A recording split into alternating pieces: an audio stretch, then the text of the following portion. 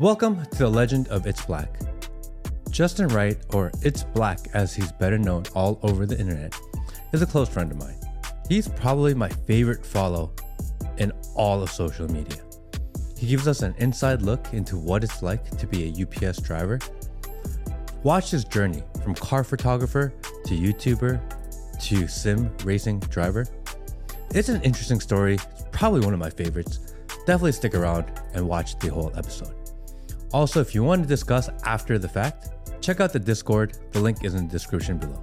As always, I appreciate you always. Let's do this. How are you, bro? Doing good. I'm tired, but I mean, that's just Part of the grind. Yeah, that's part of the grind. Last night, 11 o'clock at night, we went to go pick up a car. Sam bought another car. Okay. Yeah, and it's, I guess I can spoil it here. I'm definitely gonna do a vlog today about it, but it's an X5 diesel. Wow. Yeah, and they're pretty cool. They sound really sick. But the best part about it is, we have 4 kids, and then it's us 2, so it's 6. We could never fit everybody in the same car. Yeah. So every time we go on a road trip, we got to take 2 cars. It's like real annoying. So this one actually fits 7. So that's why she got it. And yeah, it's dope. It's really dope. So we picked that up last night at 11, and we got it from Dallas, Georgia. So it was like over an hour drive. So then we got back, and then she went to bed, kids went to bed, and I went gaming. So. Yeah. You've been playing a lot of the sim racing. I saw. Yeah. Love it. It's fun. It's so fun. I was going through your YouTube channel, and I try to keep up with you, and I clicked on the one where you vlogged having your first daughter. Yeah. and you're on the way there, and she said something about her water, and you said, I hope it doesn't mess up the leather. You had me rolling. Yeah. So let me clear up some confusion, because some people are probably confused. Like I said, we have 4 kids, but the 3 boys are hers. They're from her, her ex-husband. So the daughter is mine. So that's really my first child. So that's why I definitely had to vlog that, of course, and go through those like emotions and stuff. And it was cool. It's definitely a different feeling. It definitely changed me as a person. Yeah. And makes me feel important. Yeah. If that makes sense. And every day whenever I leave the house, I just focus on I gotta get home. Because I just had my first daughter, my first kid.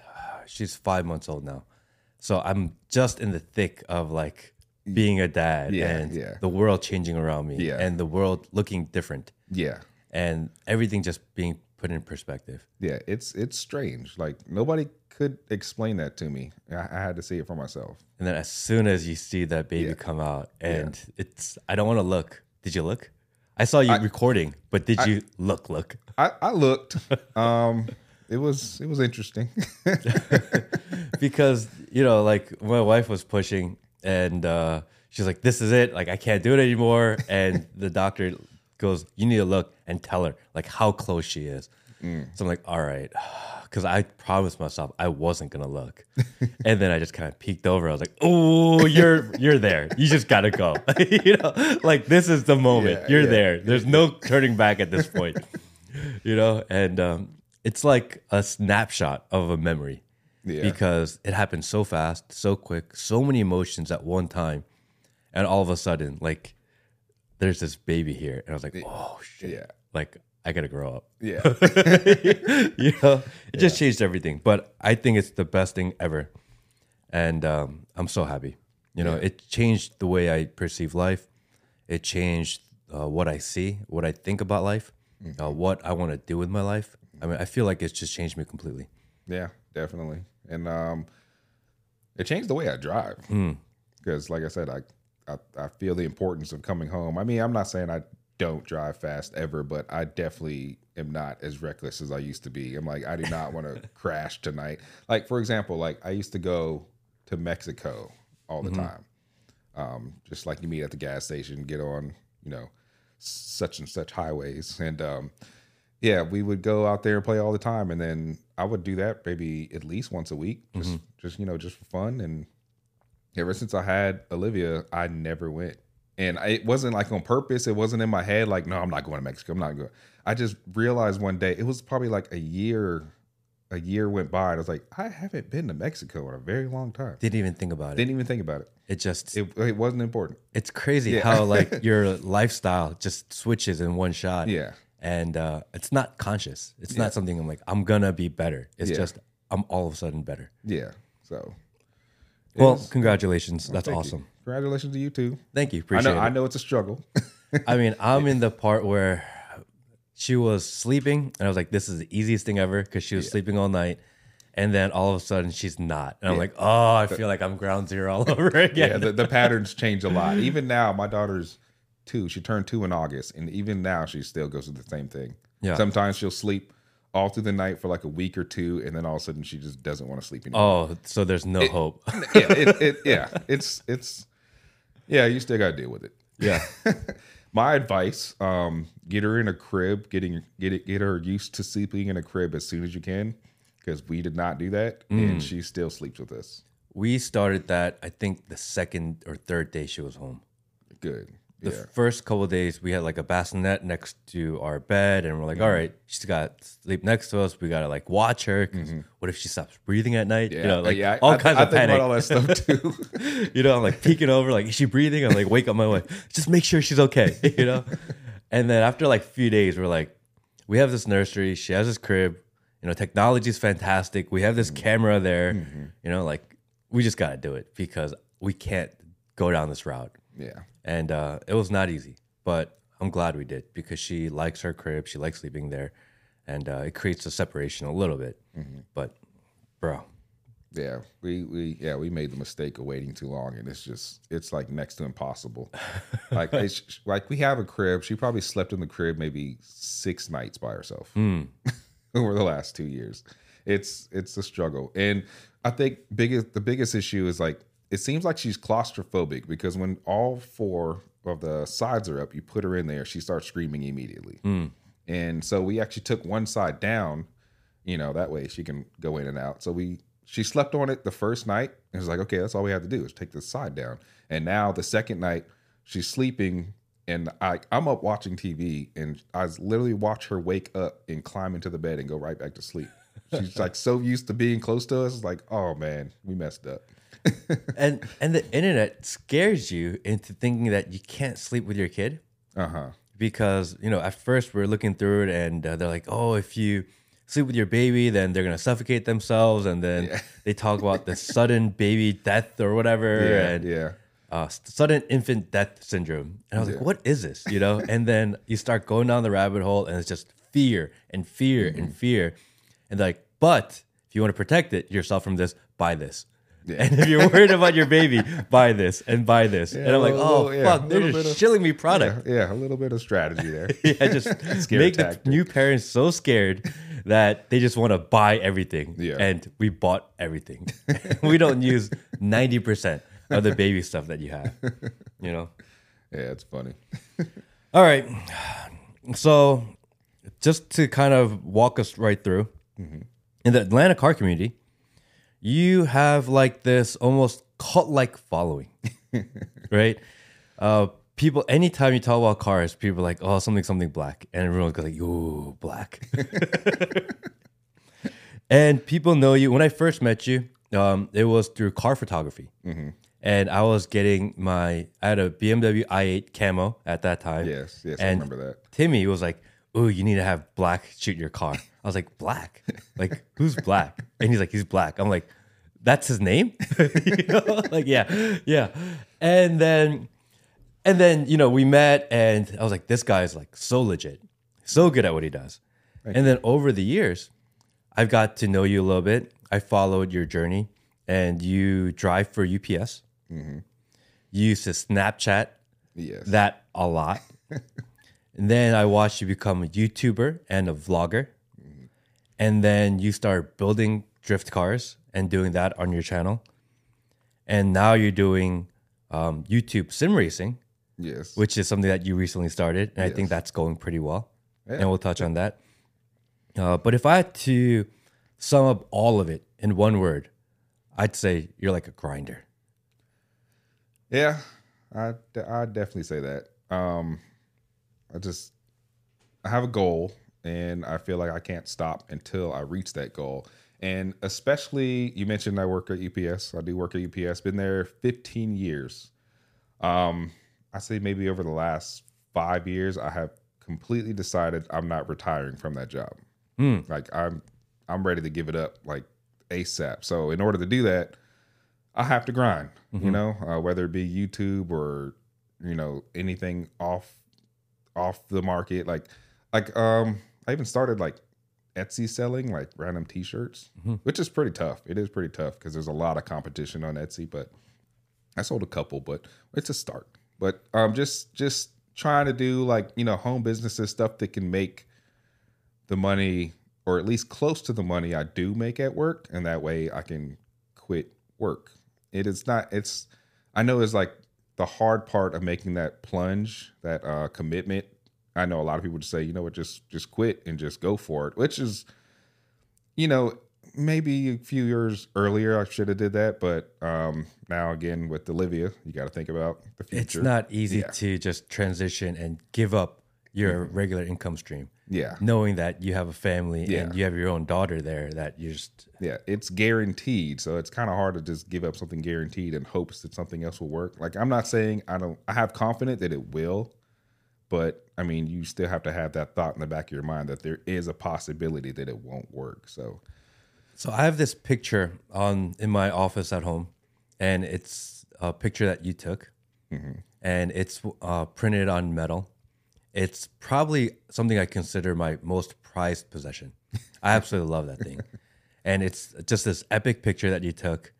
And if I my house was to burn down, and I had to save 10 things, that picture that you took for my car back in the day, that would be on that list. is it the red Lamborghini with the lights across it? That's exactly I love it. that picture. That's such a I sick picture. love that picture.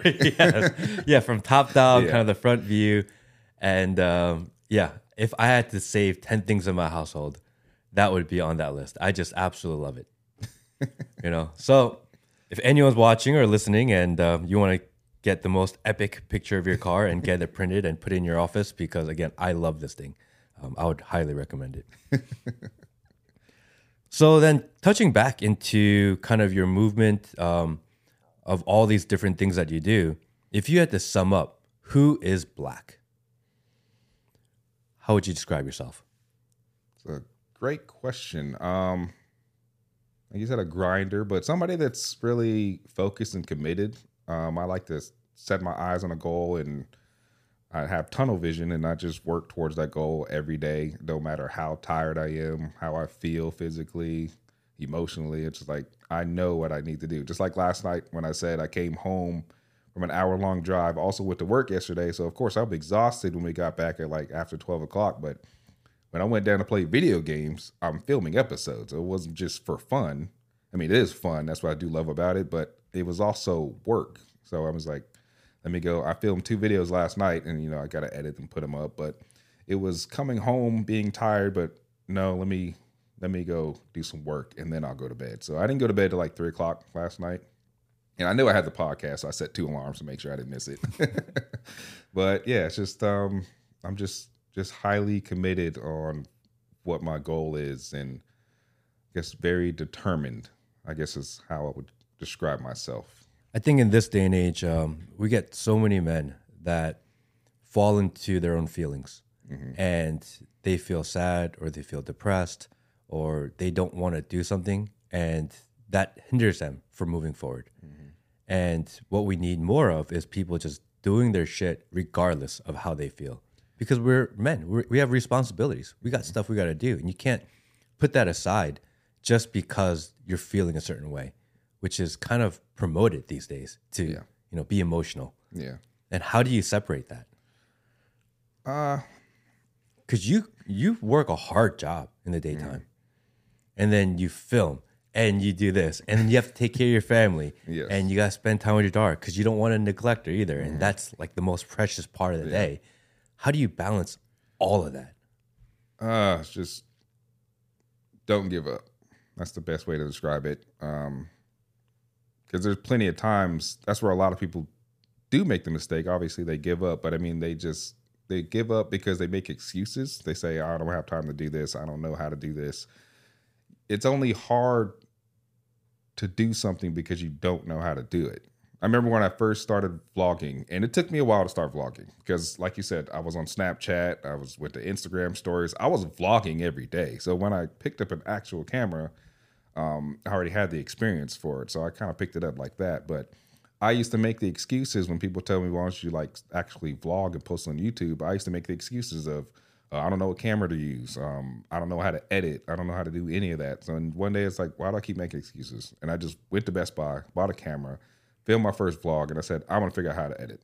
And I downloaded Adobe Premiere, I think Rush, I think was like the cheaper version. And I kind of got my, limited version of that. And I was like, okay, I need more. So then I got Pro. And then again, you load up those programs. They're so confusing to learn, but I'm like, I got to figure it out. So I just started playing around with it, found some YouTube channels, gave you some good tutorials. And basically I just had a goal, didn't give up, and now editing is easy for me. So there's plenty of other things like the sim drifting that I do. That was hard when I first started, but I do have a little bit of driving experience when it comes to sim drifting. But a lot of that does transfer over, but it is a completely different feel. But I mean, it's just, we could talk about that later. But it's basically just have a goal, don't give up, because it's only hard because you don't know how to do something. And once you figure it out, you realize it's not that hard. I remember my job was hard. I almost quit my job when I became a driver, like after like 2 weeks. The first week you go out with supervisor. He's like riding along and teaching you how to do stuff. And then you go out on your own. And when I went on my own, it's like I got like deer in headlights. I completely forgot everything you taught me all last week. I was so behind. He was calling me. He was like, "Hey man, where you at? How much stuff you got left?" And I was like, I can't do this. I remember I called my mom and said, "Mom, I can't do this. I know I tried so hard to get to this driving position, because to get to driving position, it took me 6 years. I had to load in the hub for 6 years to become a driver. And when I finally got there, I was happy. It was a big promotion and something that, I knew was like for like a full career. And I called my mom. I was like, I can't do this. It's too hard. And she told me, you can do this.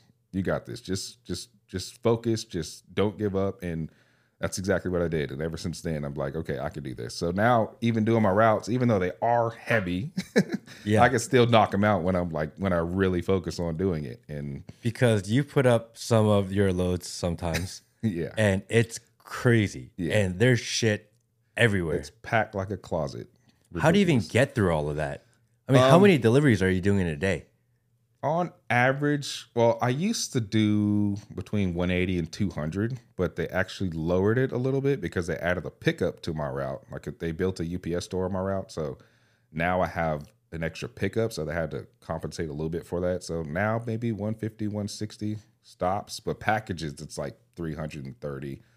And it's a lot. So it looks like a closet in the mornings, and basically you just got to pick a side, start, and just clear out whatever you clear out a little bit of space. You start to organize it, and it just gets easier throughout the day. But is a lot of what you're picking up at the store Amazon returns now? Yes. Right? Because when I go to the UPS store, the UPS store next to my house, the whole behind the counter, the whole left of the counter, the right of the counter, it's all Amazon returns. Yes. And I walked in the other day, and there was this one lady there, and she had like boxes like this, and within that box was like multiple boxes. And I'm like, how much shit is this lady buying and just returning? And how can Amazon possibly make money? Yeah, I question that all the time. It's insane because you return something on Amazon, sometimes they'll tell you don't even send it back. Yeah. I ever ordered a shower curtain and I didn't read the description well enough, and it wasn't long enough. So I said, I can't use this. So I went to send it back, and they said, just keep it. But they gave me my money back immediately. I'm like, what? Yeah, how are they making money when I see all these returns? And now it's such a thing where my wife is like, I'm just going to buy on Amazon because you can return it anytime. If I don't like it, all right, whatever. Yeah. And she opens it, she like touches it, then puts it back in the box, and they're like, oh, keep half the shit. So we just have a whole garage of just Amazon stuff they let us keep. I don't know how they make money. I don't know if it's a sustainable business model. Yeah, it's insane. It's insane. So everyone calls you Black. Yes.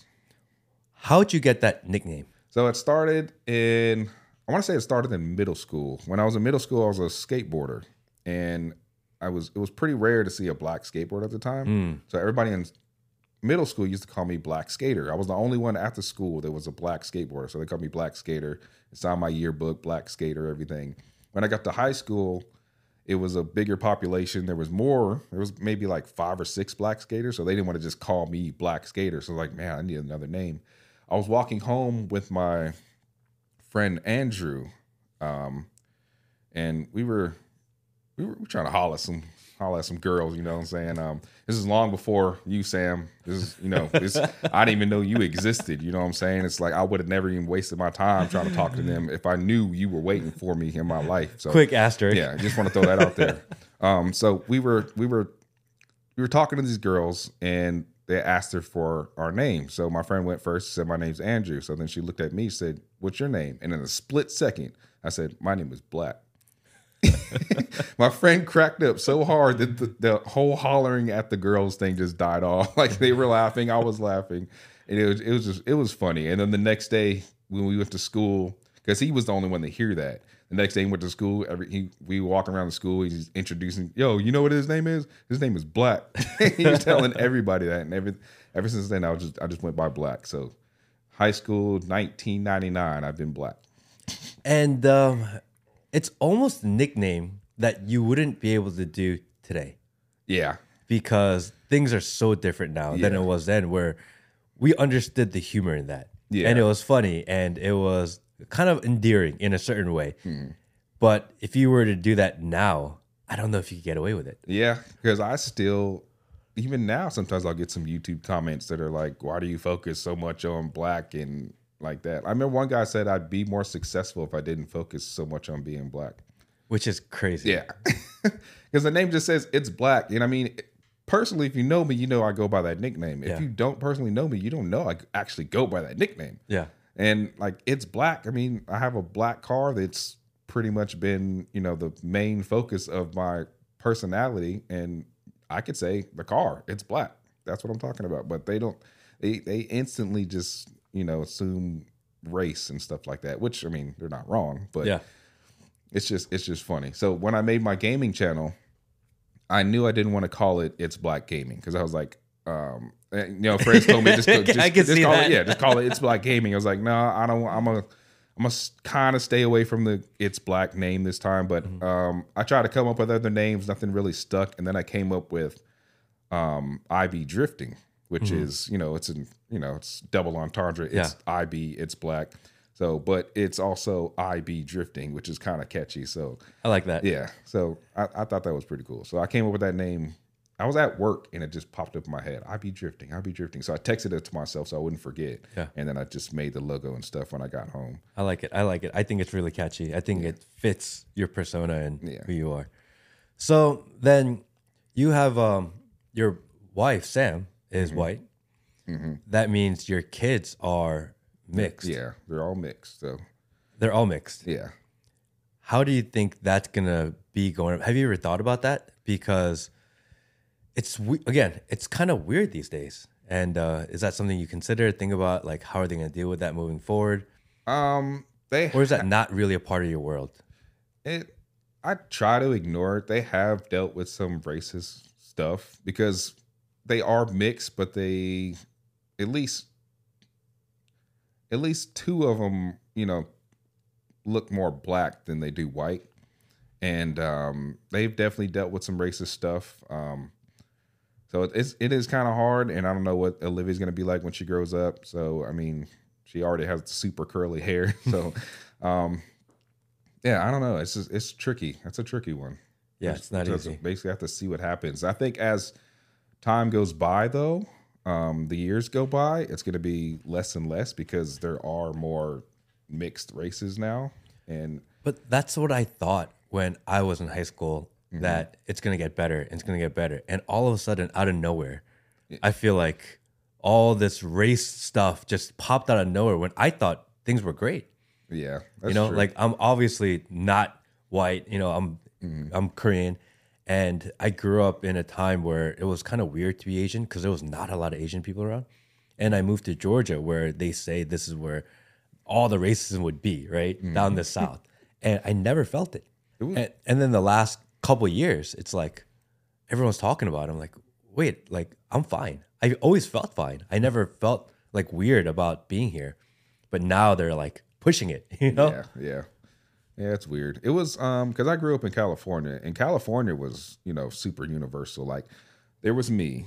Our neighbors over there were Filipino. The neighbors over here were Mexican. The neighbors across the street were in a cul-de-sac were white. So everybody was mixed and everybody played with each other. There was basketball goals in the middle.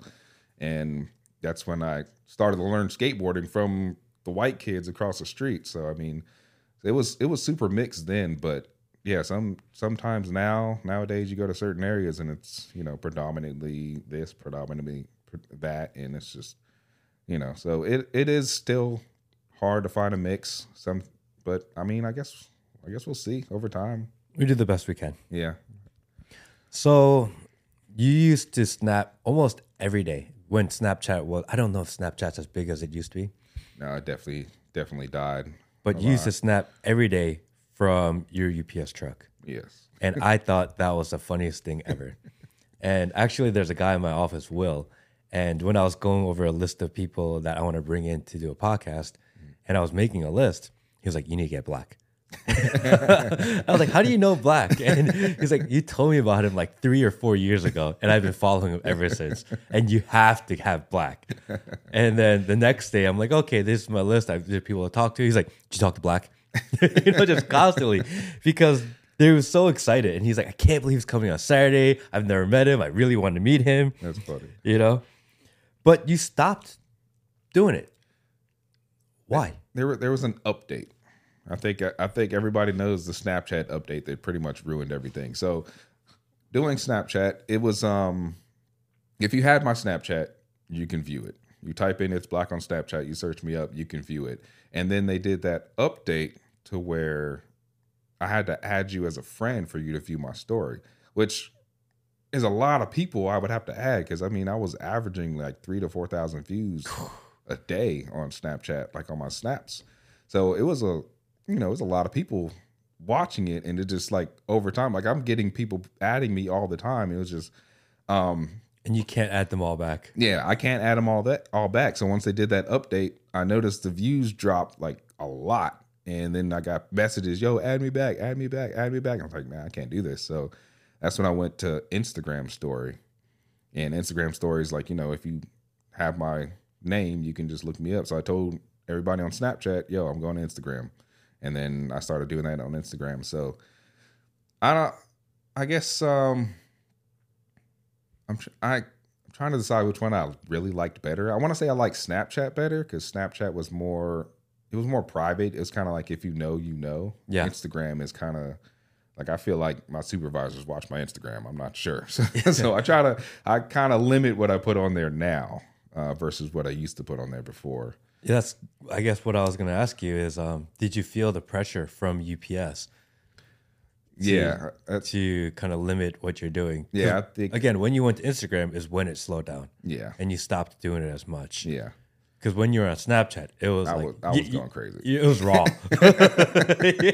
Everything I was putting on Snapchat was crazy. Like, not even just work, like going out Saturday nights and stuff. I was throwing whatever on there.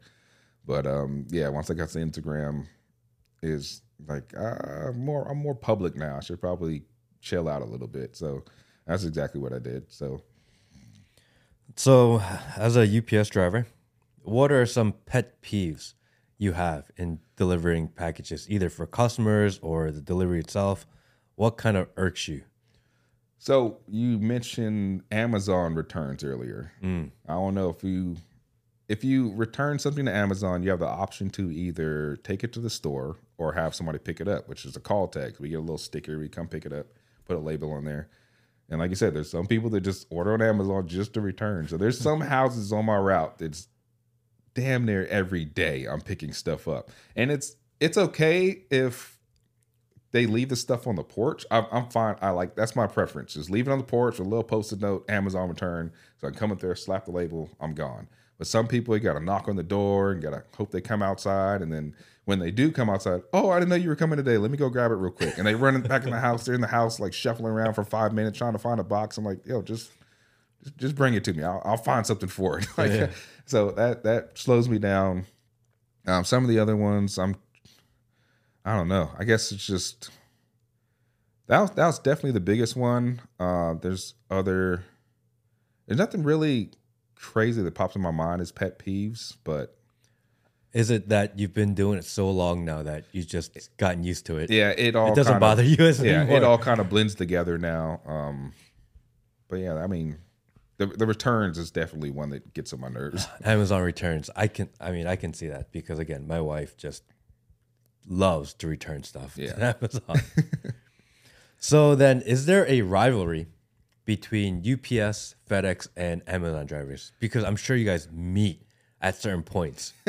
Yeah, we meet all the time. There's no real rivalry. Like, we'll say what's up to each other, but there's definitely a difference in quality. Like, I see that all the time. Like, I literally walked into a house. I actually put this on my Instagram story one time. I walked up to a house. In the driveway was an Amazon package. Close to the front door was a FedEx package. And me, I always leave packages right next to the door. So it was funny, like I literally walked by each delivery company and did that. And there's other places on my route that have elevators to apartments. And when I walk in there, FedEx and Amazon, they'll leave everything in the lobby. And me, I'll actually take the elevators up and leave them at people's doors. And people say, thank you for actually bringing it to my door. So there's definitely a difference in quality and service. But you think that's training in general of UPS versus FedEx for Amazon, or is that you? I think it could be both, because I do know some UPS drivers that are kind of lazy, but there's also, I think it's discipline, because if people call in a UPS, hey, he's leaving in my lobby, can he bring it to my door? Then they're going to be like, hey, why aren't you leaving this at the door? I think FedEx, because FedEx, I believe, is like their own contractors or something. I think they just buy the route and run whatever. So I think they just do it however they feel like doing it. Same thing with Amazon. I talked to another Amazon driver online, and when he was an Amazon driver, he doesn't even do the same route every day, which is, so that can throw you off too, because sometimes you don't even know where you're going every day. So you may not know you need to go to the door. So I kind of cut him some slack for that, but it's, I think discipline is the reason we do a better job. Because I didn't know that. So UPS, you work directly for UPS. Yes. The FedEx drivers buy their route. Yes, and they contract and they probably lease the truck or something from FedEx. Yeah, that's what I hear. Because I hear they have to pay for their own gas and everything. So, and then Amazon, one person buys the entire distribution route of an area and then hires drivers, almost like they hire Ubers, it seems like. Yeah, that's what it seems like. So it's interesting. It's like literally it's 3 different companies, but it's 3 different style companies also. And you like the UPS model better? Or have you thought about going over to something else? I don't think I would switch, because I do like the discipline. I do like doing the same route every day. I do like having. I guess I don't know how to explain it. I guess I do like the UPS model the best, and I like being part of the best. I like being looked at in a positive light majority of the time. I know some people hate UPS and stuff, etc. I get it. I mean, sometimes packages don't show up, but for the most part, that's not on the driver. Because I had a package the other day that a guy was looking for, and he's like, "Hey, man, it's supposed to show up this day. It's supposed to show up this way. It's not here." And I'm like, "Hey, honestly, I don't know. I just come in, I grab the keys to the truck, and I deliver what I have." And I have to explain that to people sometimes, because they think that, I am the communicator for that situation, but they think that it's my fault. And I'm like, I have nothing to do with it. Like, if I have it, I'm delivering it. But if I don't have it, there's nothing I can really do about it. Because people get so mad these days when their packages don't arrive. Yeah. Just even a few years ago, if it's supposed to be there today and it arrives tomorrow, people gave it a little bit of slack. And then Amazon came around and promised everything prime. 2 days. 2 days or 1 day. And now, if you don't have it at 10 a.m. when it said delivered by 10 a.m., people are like, end of the world. Yeah. Right? Like, this is what's going on. They're calling Amazon. They're calling UPS. They're calling everyone complaining. Yeah. and no patience. Yeah. I mean, I think most of that is because everybody has tracking numbers on their phone. They get emails and everything updates immediately. Back then, you order something, it'll show up in a few days. Eventually come home from work, there's something sitting on the front porch. Oh yeah, I forgot I ordered that. But There was a little drama to that too. Yeah, Like, yeah. oh, I wonder when it's going to arrive. Yeah, And then it exactly. arrives and Yeah. it's like a kid at Christmas. You know? And now you're just like checking every little information. They even have tracking for UPS trucks now, which actually scares me because like someone could be expecting something and they can track my truck on a route. And I like people have met me like in the driveway, like I saw you guys were coming. That's so scary. Like, because I've also had a bunch of late nights that I displayed on Snapchat. I was doing a route. It was shortly after, remember Snowmageddon? Yes. Everything shut down for like a week and a half. Yeah, we shut down too. So of course, when we came back, it was an absolute mess. I think. Oh my gosh. Yeah. So it took us like 2 weeks to catch up, and every day we were out. Like everybody was out to like 10 o'clock at night. So I remember I pulled into this dark neighborhood. I'm delivering, whenever I can. By the way, when it gets too dark, I don't knock on anybody's doors because I can tell that story in a little bit. But I pulled into this neighborhood, and all of a sudden this car pulls right up behind me, like super slow, and I see him walking towards the truck. I'm like, I'm about to get robbed. Like I'm like scared as hell. Then he walks up, he shows his phone. Hey, you have a package for me? I'm like, what the hell? I mean, it's like 10 o'clock at night. I'm like, God, that was scary. He's like, yeah, I actually do. I just haven't made it to your house yet. So I gave him the package. But there was a time, I actually explained this on the Flexcast, where I'm delivering late at night. And this road is like a long dirt road. Because you know how Georgia is, how a lot of stuff, it's country. And then you got big houses next to it. So I delivered to a like old country house. And I'm walking down the driveway, super late. I'm walking on gravel, so you hear rocks, and then you see, and then I also have my flashlight on my, my scanner, so I can see where I'm going. And I just see this guy like look at me through the window, and then he walks away, and then he comes back, and he's standing. I can see his silhouette. The lights are on in the living room. I can see his silhouette through the screen door, and he's holding a shotgun at the side of his hip. Fuck. And he says, "Yo, who is that?" And I'm like, oh, shit. I'm holding up the package with the light. I'm like, it's UPS. I have a package for you. He's like, oh, all right. And he walks away and he comes back and meets me at the door. I'm like, this dude's about to blow my brains out. So, yeah, when it gets too late, when it gets dark, I'm like a ninja delivering packages. Like, hopefully you see the tracking number. I'm like I don't want to make any noises, alarm anybody while they're eating dinner or something. So yeah, that scared the hell out of me. Do you feel an increase in crime or safety? Yeah. I definitely feel like crime has been going up lately. There hasn't been a whole lot of stories of us getting robbed or anything, because I think nowadays everybody knows people just order random Amazon stuff like dustpans, and there's nothing really important in a lot of these boxes, but there have been some stories. Especially arguments. Actually, at our hub, I don't know who the guy was, but he got in an argument with somebody and he got shot. Ooh. Yeah, he survived, but I mean, that was at our hub. So that's, think about stuff like that all the time. So it is kind of a scary job because a lot of people can look at us, like we're the Brinks truck or something. Like there's a whole bunch of packages on there that we could probably, sell it or do whatever with it. And just catch the wrong kid on the wrong day. Yeah, and exactly. He's like, I just need a payday. Yeah. And sometimes we do have some expensive stuff on the trucks. Like, remember, this was a few years ago. I didn't deliver it, but I picked it up from a UPS store. It was a Breitling watch. And it was like, I had to sign a paper and everything. I think it was like worth 18 or 19 grand. And it's like, I would not want to have that on the truck. That is scary. So that's definitely something that, if somebody knows it's coming or something, then, So, especially iPhone day. We have a lot of, we always deliver all the iPhones. So that must be a nervous day. Yeah. Because everyone wants them. Yeah.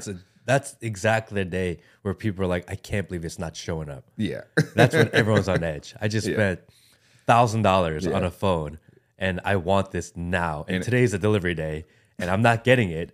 Yeah, and it's funny. That's the day I meet the most people at the driveway. Because as soon as I come up, I'm like, I've been waiting for this. Like, of course you were. So we kind of touched a little bit on how we met and car photography. And I told you that I have this picture in my house, which I absolutely love. And something that I always noticed about you, that you were always prepared. You had pre-scouted all the locations. You knew exactly what shots you want to take. And then later on, you'd be like, hey, I have an idea. I want to try something different. But you'd get through kind of what you had almost storyboarded in your mind. What makes a good car picture? Simply put, if it makes you, this is my focus. Every single time I take a picture, I try to picture it on a wall. And that's exactly what it is. When I go to set up a picture, I get the angles like, would this look good on a wall?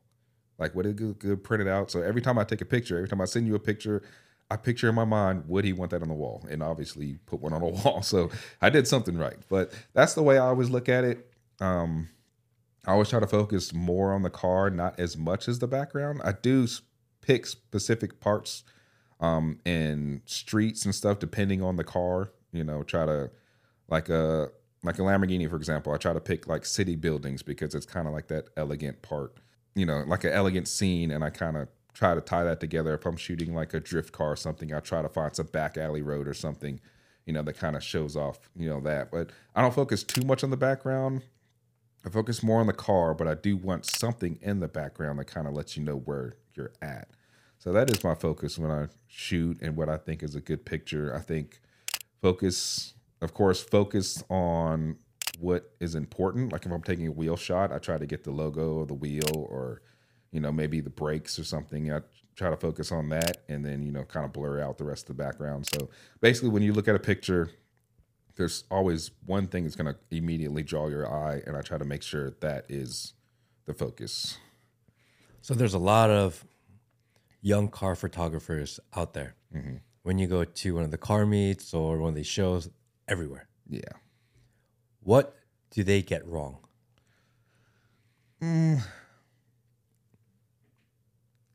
It's hard to say because now cameras have advanced so much that you can shoot automatic mode and get a good picture now. So I don't know if you noticed, I don't really shoot as much anymore. Yeah. And most of that is two reasons. One, because like I said, my grind is just focused on other things. I'd rather spend my time doing, you know, YouTube or other stuff than I do with photography. Because photography, I mean, it does take a while. Like, you know, we've scheduled a few shoots. Like you have to meet at a certain time and then shoot for a few hours, and then I have to go home and edit. And I think about all that time it takes to shoot.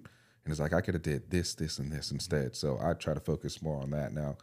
But as far as technology, like I said, I do good with what I have, but it is outdated.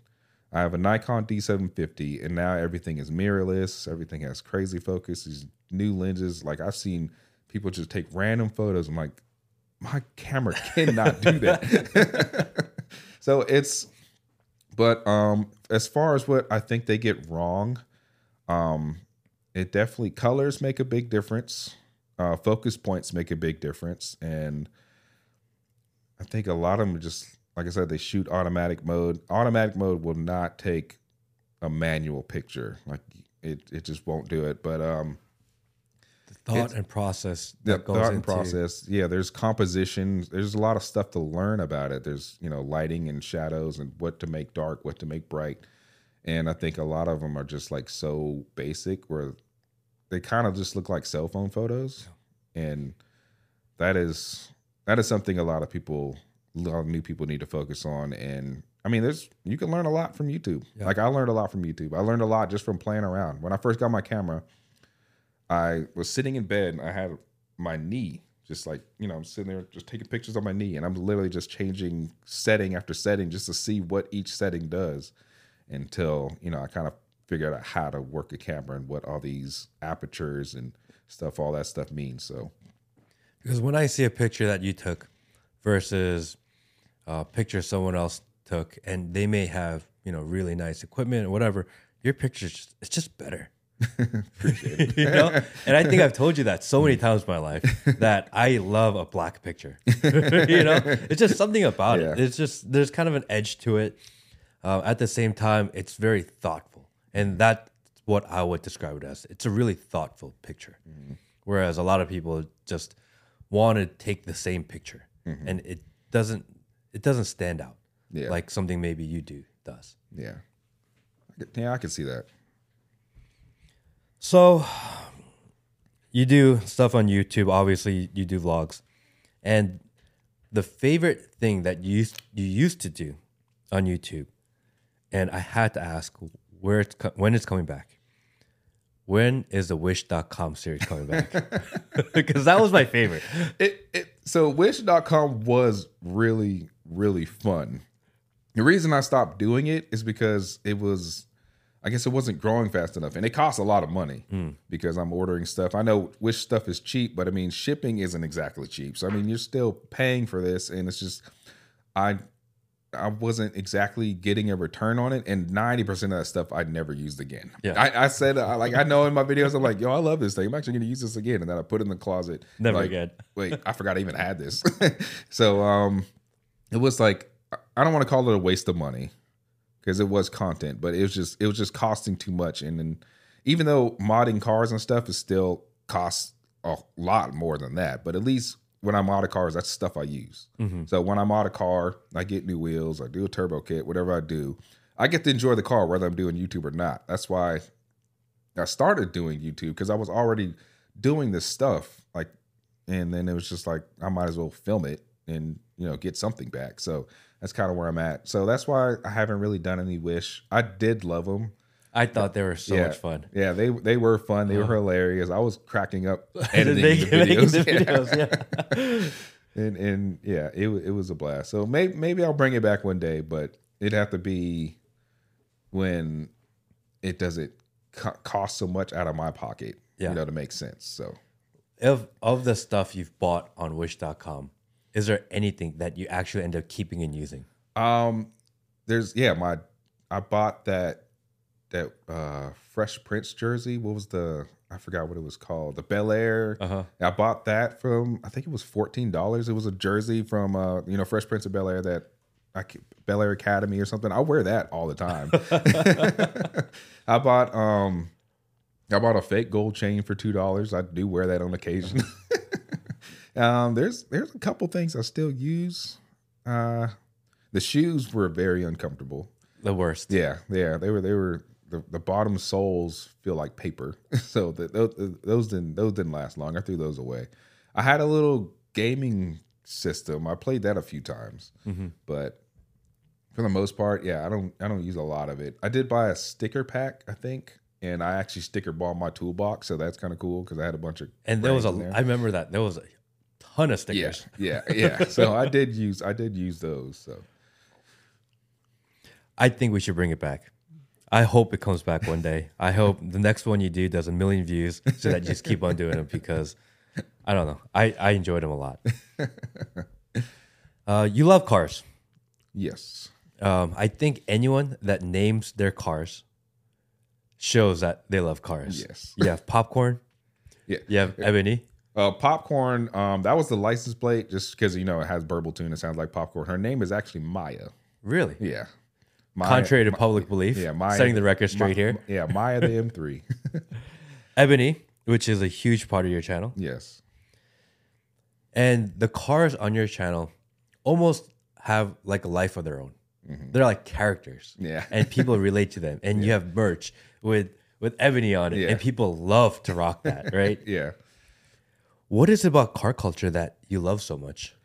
It's just, I actually haven't been too involved with car culture lately. It's just, but I mean, you do make a lot of friends because you get to find other people that have the same passion as you do. So some of my best friends, of course, are car related. And even if they're not even into cars as much as they used to be when we first, started hanging out, we still hang out because we've already developed the relationship. So, but as far as car culture, I mean, it's just, that is really pretty much it. Just finding the other people that have the same passion.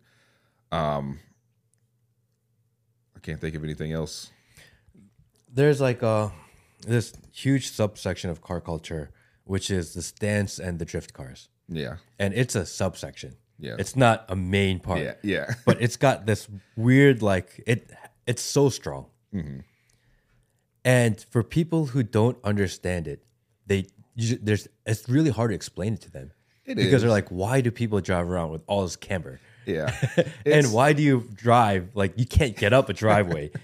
How do you explain that to people who just don't get it? I tried to think of that one day, and I think the best explanation is it's a challenge. It's basically stance is trying to run the biggest wheels possible while still being low. So I wasn't really into stance until I started to understand I needed stance. Like, so Ebony, I've had that car since 2010. So I mean, she's been through a bunch of phases. She's been, just had performance tires, used to take it to Helen, do mountain runs with other BMWs. And then one day I got some wheels that were kind of big. I was already low going through different phases. Then I got some wheels that were big. They were 18 by 10s.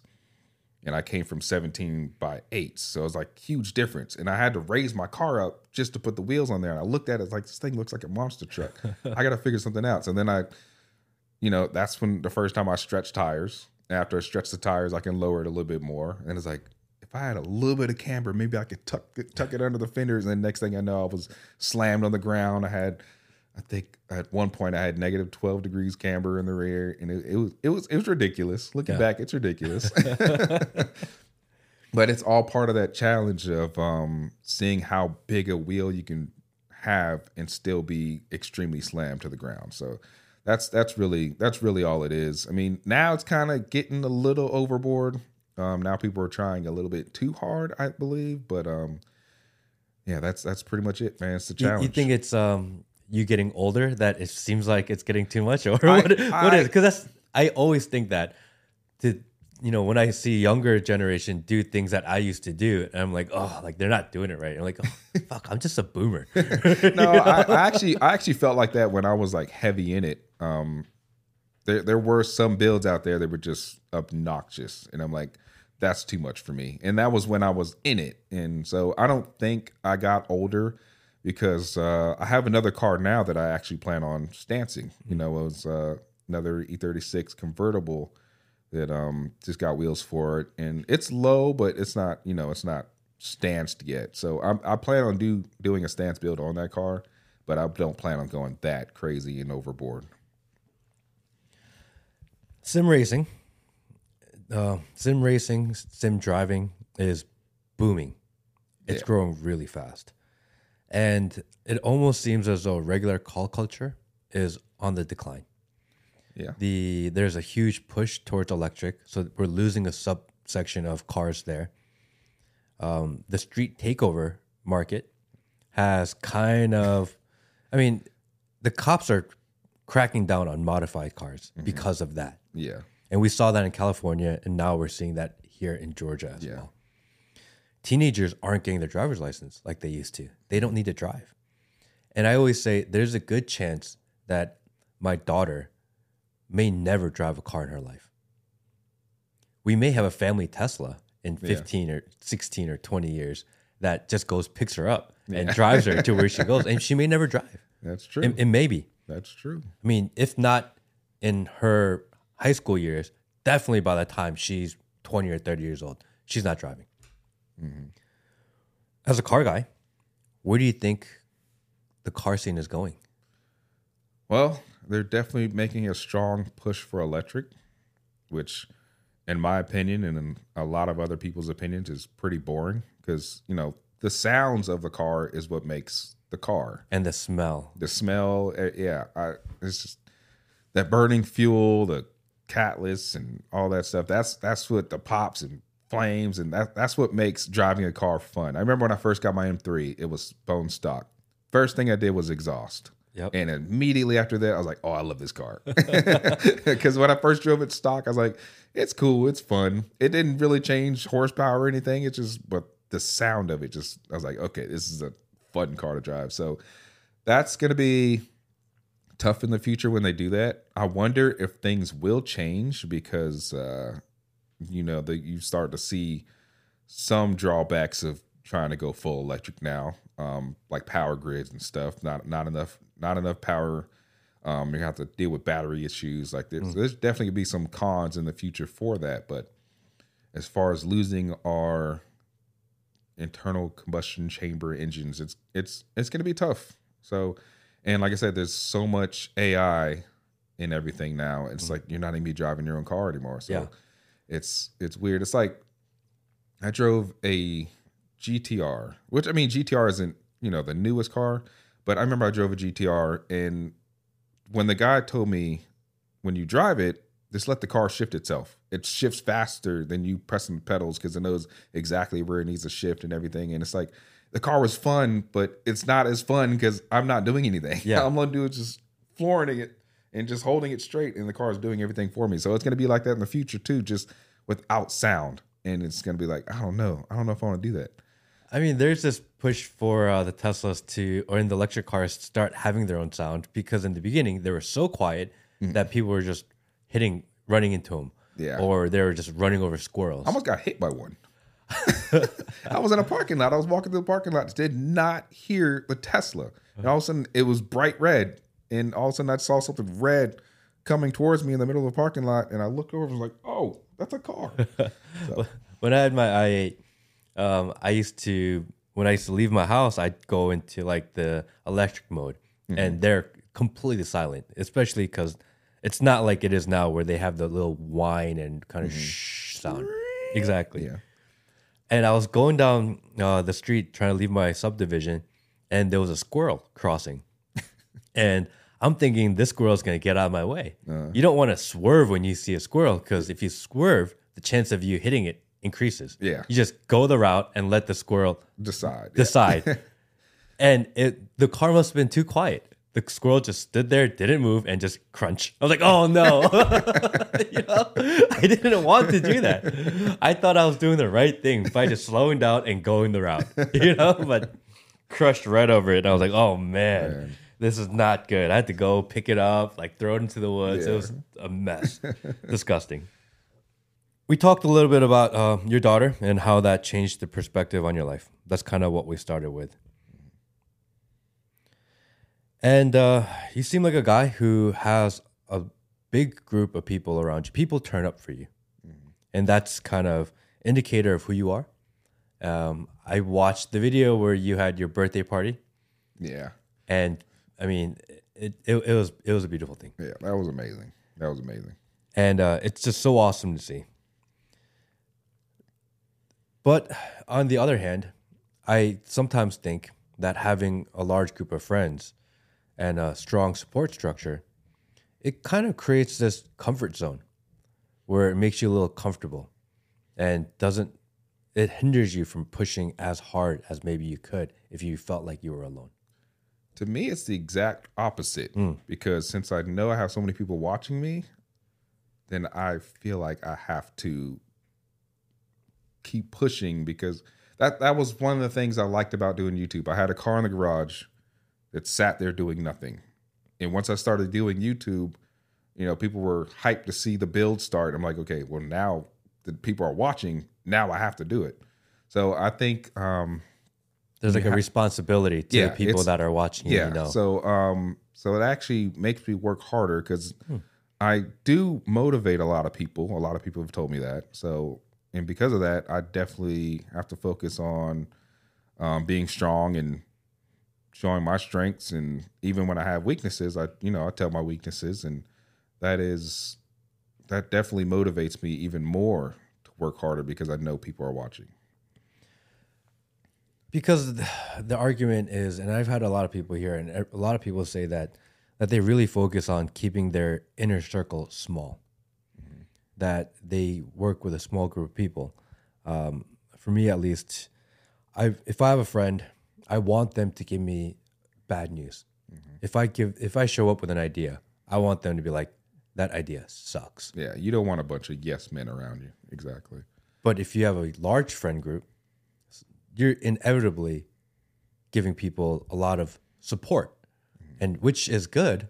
At the same time, like maybe you need the hard truth. Yeah. As far as my real circle, it is very, very small. So I do have those people, especially Sam. I bring a lot of stuff up to Sam before I even start on something. She'll tell me if she likes the idea or something, and sometimes she'll just, I don't want to say she doesn't care, but sometimes she's like, hey, do what you want. If you think that's going to work, then, go for it. So it's, but I do have a small circle.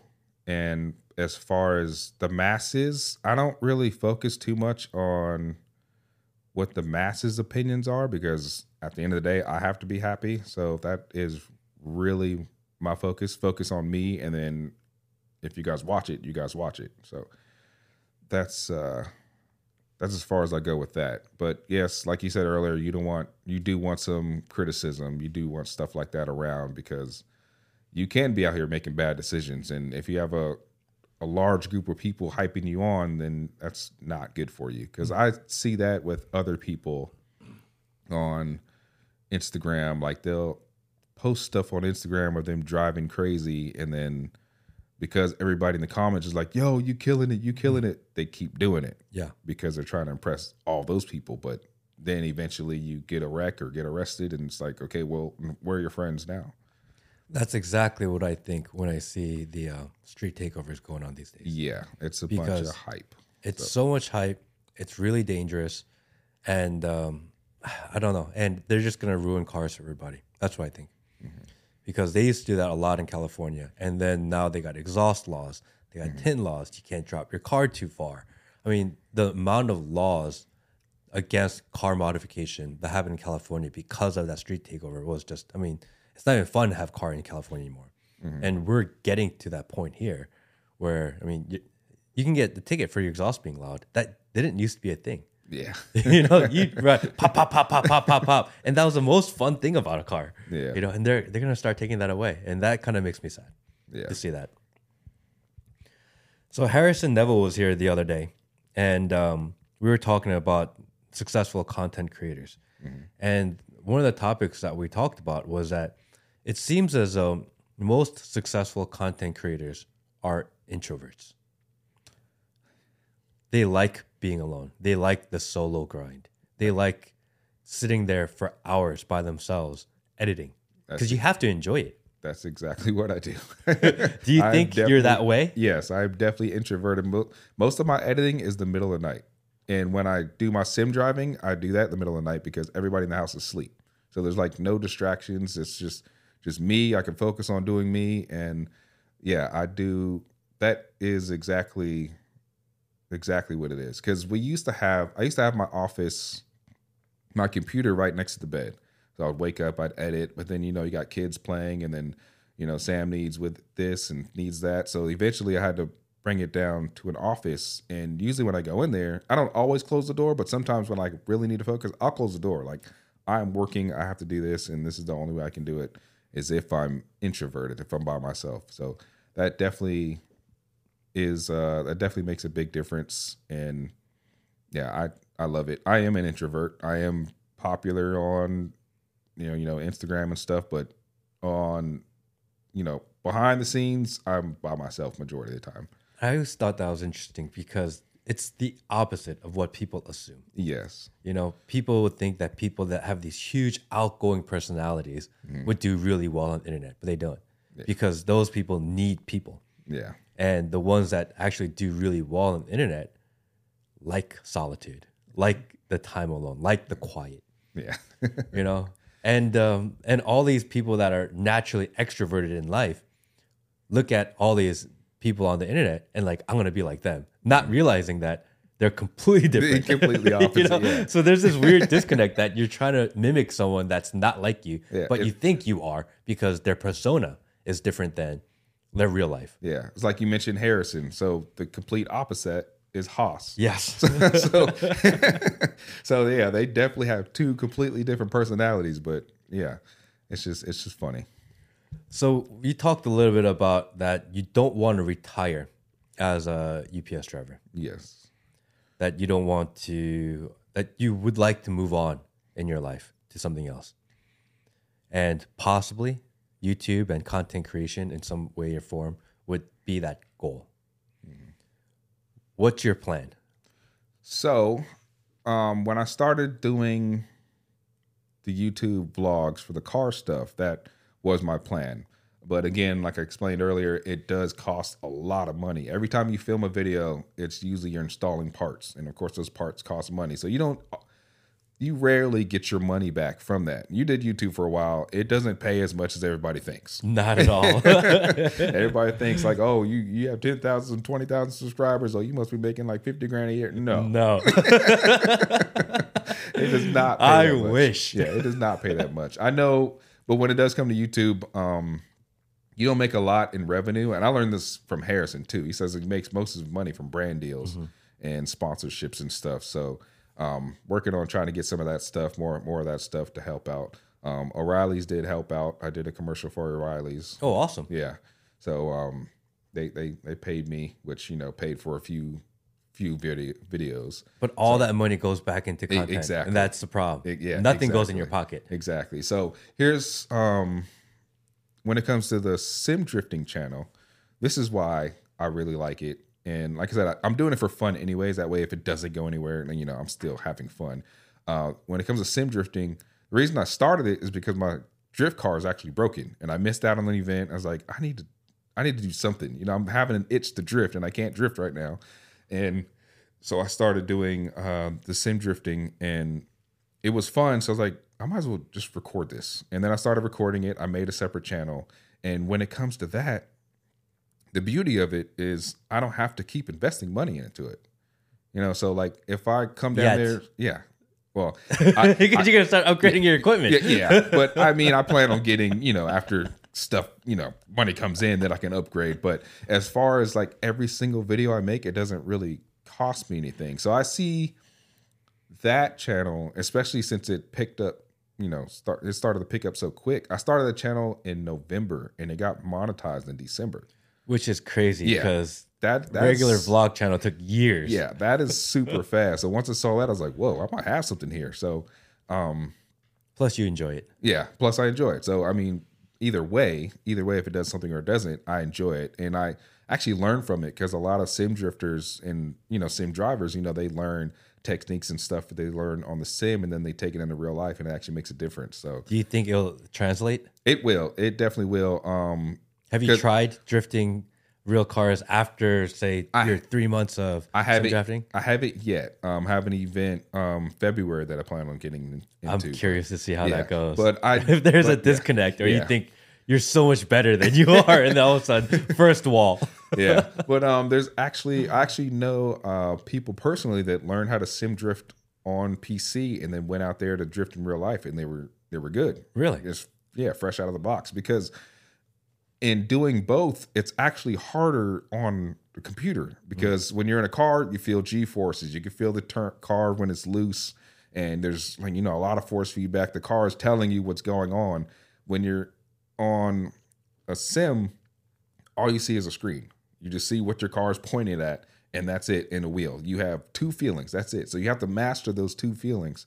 So when I first did it, it took me probably a good 2 weeks to even get decent at the game. I mean, I saw you hitting a lot of walls. Yeah, it took a while to even get decent at the game. So, and then even after I started to learn new techniques and stuff on the game that I'm going to try, in real life. So hopefully it works and I don't hit a real wall, but I do have to remember this it's a lot more expensive to hit a wall in real life. Yeah, but the fact that sim drifting it won't cost me every time I need to upload content, then I could see that being more profitable and sustainable as far as, a good, I want to call it a money maker because it seems like I'm money grabbing. That's not true, but something that can help me actually have a career, outside of UPS. So, and that's something that you adamantly would like to do. Yes. And is content creation kind of really the focus and goal, or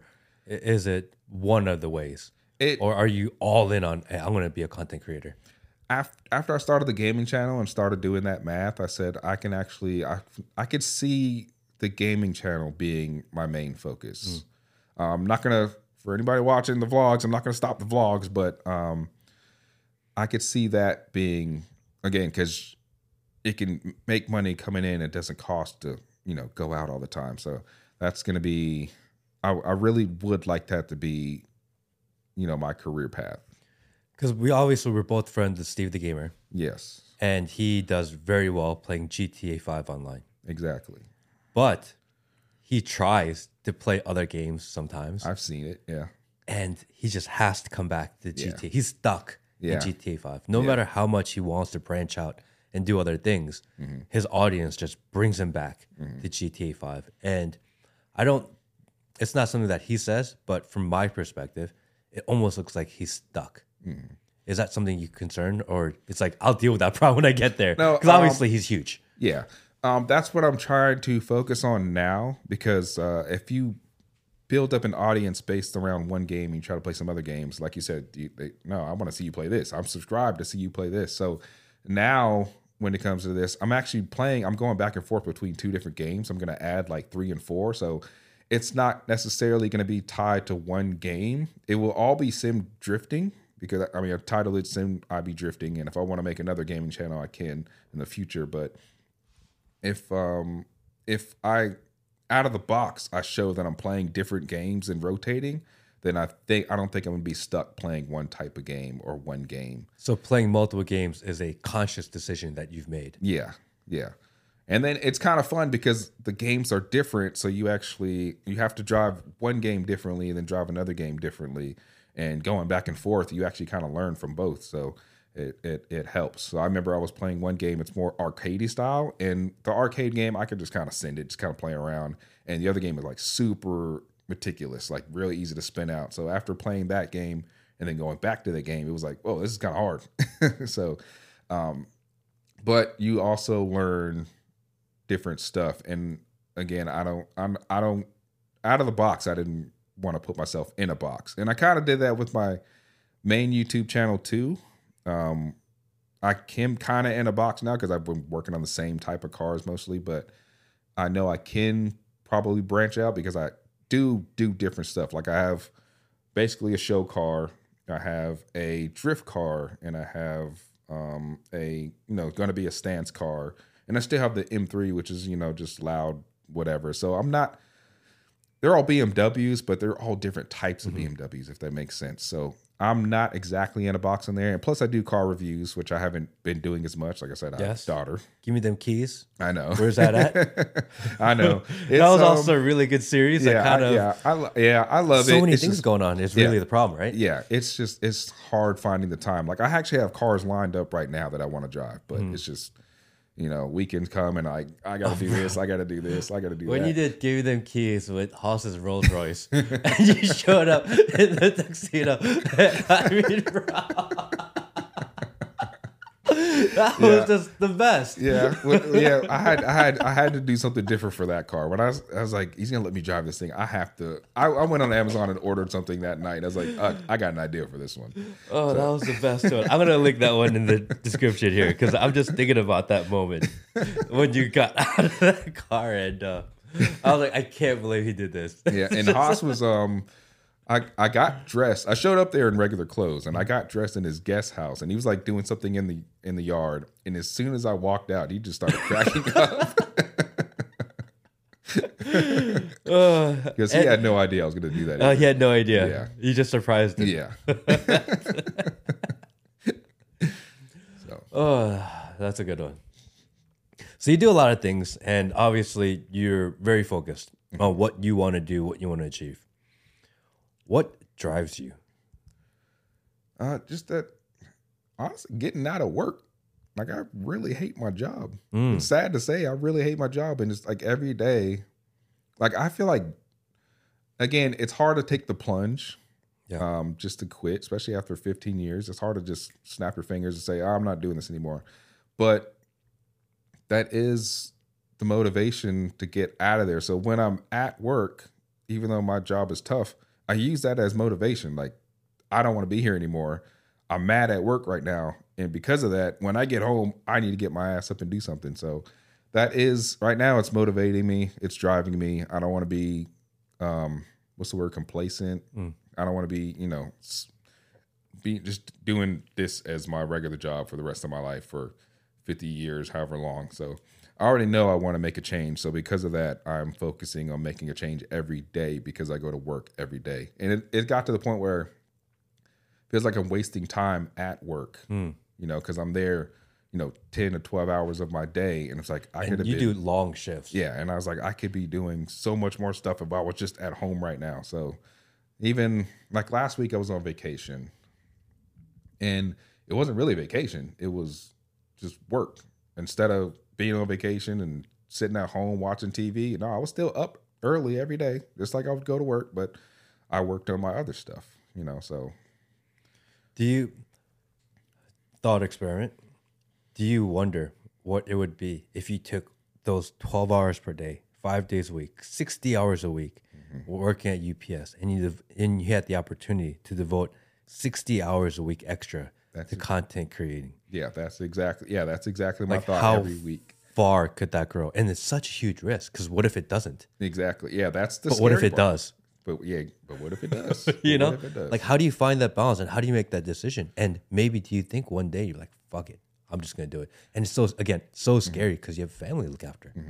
So what I'm doing now, like I said, so it's like I work there full time, and then with the other YouTube jobs and stuff, it's like I'm working, I come home and then I work part time. So I'm trying to get my part time to build up enough to where I know I can take the plunge now. When the part time is like, it's making enough money where I can take a chance at leaving this. And that way, if it doesn't work, I still have something coming in. And if I have to hop back into another job or something, I can. But it's just trying to build this up part time, which is, of course, late nights and stuff. And then, but yeah, I think once I build this up to where, my goal is, and I drop that and go 100% in, then I think I'll be fine. It's just getting to that point. What is that goal? What's that number? Is it a subscriber count? Is it a watch time? Is it kind of a monetization? Like, what is going to be the thing that says, UPS, fuck you, I'm out of here? What's going to be that line? It's the goal I'm trying to have in my mind, to where I know I could say fuck you, UPS, is when this pays the bills and not UPS. And that way I'll still work at UPS, and then whatever I make there, I just save and back up and stack as my cushion for when I make the plunge. Then, if this starts to slow down, well, I still have something here. So I basically try to turn that into my full-time job while I still have a full-time job, if that makes sense. It does. It seems like you have 10 jobs. Yeah, it definitely feels like that. So there's the idea that hard times make strong men. And obviously, through our conversation, you're someone that is willing to do hard shit, things that you don't want to do on a daily basis, in order to achieve a bigger goal. If you had to describe maybe what your biggest hardship in life would have been, something that made you who you are, what do you think that moment would be? So my parents got divorced when they were 15, and my mom's been struggling a lot ever since. And, trying to be a single parent, and because I have a sister too, so she's trying to raise both of us. We were still living in California, and it was hard. And I could see it's hard for her, especially now that I'm an adult and have kids. So I can definitely relate to it more. And I guess just seeing how hard it is not being able to get the nicest shoes that all my friends got and stuff like that. It's like, I don't want to be in that position. I don't want to put my kids in that position. So that's part of the hardship that growing up and trying to get out of and staying out of and just being just comfortable. Because, at that point, you're just like, you're going to work. As soon as you come home from work, as soon as you get a paycheck, it's gone, because it goes immediately to bills and stuff. So it's like you can't even call out of work, no matter how tired or sick you are, because there's a bill that needs to be paid by this Thursday, or it's getting disconnected. So trying to get away from that, trying to be in a position where, I don't feel like going to work today, and I could just call out and just like, that's a wrap. I don't feel like doing it, and eventually just quit the job and then have something else going for me. So that hardship, the paycheck to paycheck, the struggle, and everything that I kind of grew up in, I guess that translates to now that I don't want to be in that position or have my family in that position. In the beginning of the conversation, I said that you have like this cult following. I feel like I'm gonna title this video "The Legend of ItsBlack," something like that.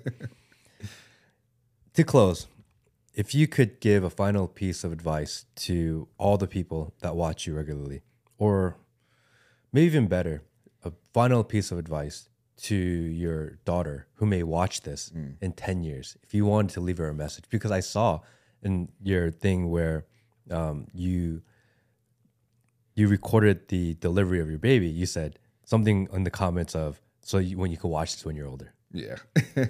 If you could leave her a piece of advice, and I think that piece of advice would resonate with other people as well, what would you like to say to them? Simply, if you have a goal, don't give up. You can reach the goal. It like I explained earlier, it seems hard because you don't know how to do it. I'm sure when Steve the Gamer wanted the game full time, it was hard for him at one point. I'm sure it's a whole lot easier for now. Harrison Neville, again, he was doing his shoes, doing his fashion thing when he started. I'm sure it was hard at one point. Didn't give up. He kept going. He's doing all right. Haas, I know Haas has been running businesses, buying businesses, and doing everything. I'm sure it was hard for him too. But the goal is to not give up. And once you have your eyes set on something you really want to do, just keep focusing on what you really want to do. Don't let excuses take over your mindset. Don't let distractions and everything try to take you out of your focus. Just have a focus, get to the focus. That's it. That's all I can think of. Words to live by. Words to live by. Awesome. Thank you, buddy. Appreciate you coming out today. Don't give up, ever. Don't give up. Ever. Don't matter. I'm tired right now. I'm not giving up. Thank you, buddy. All right. Well, thank you, man. Thank you for coming. Well, I came, but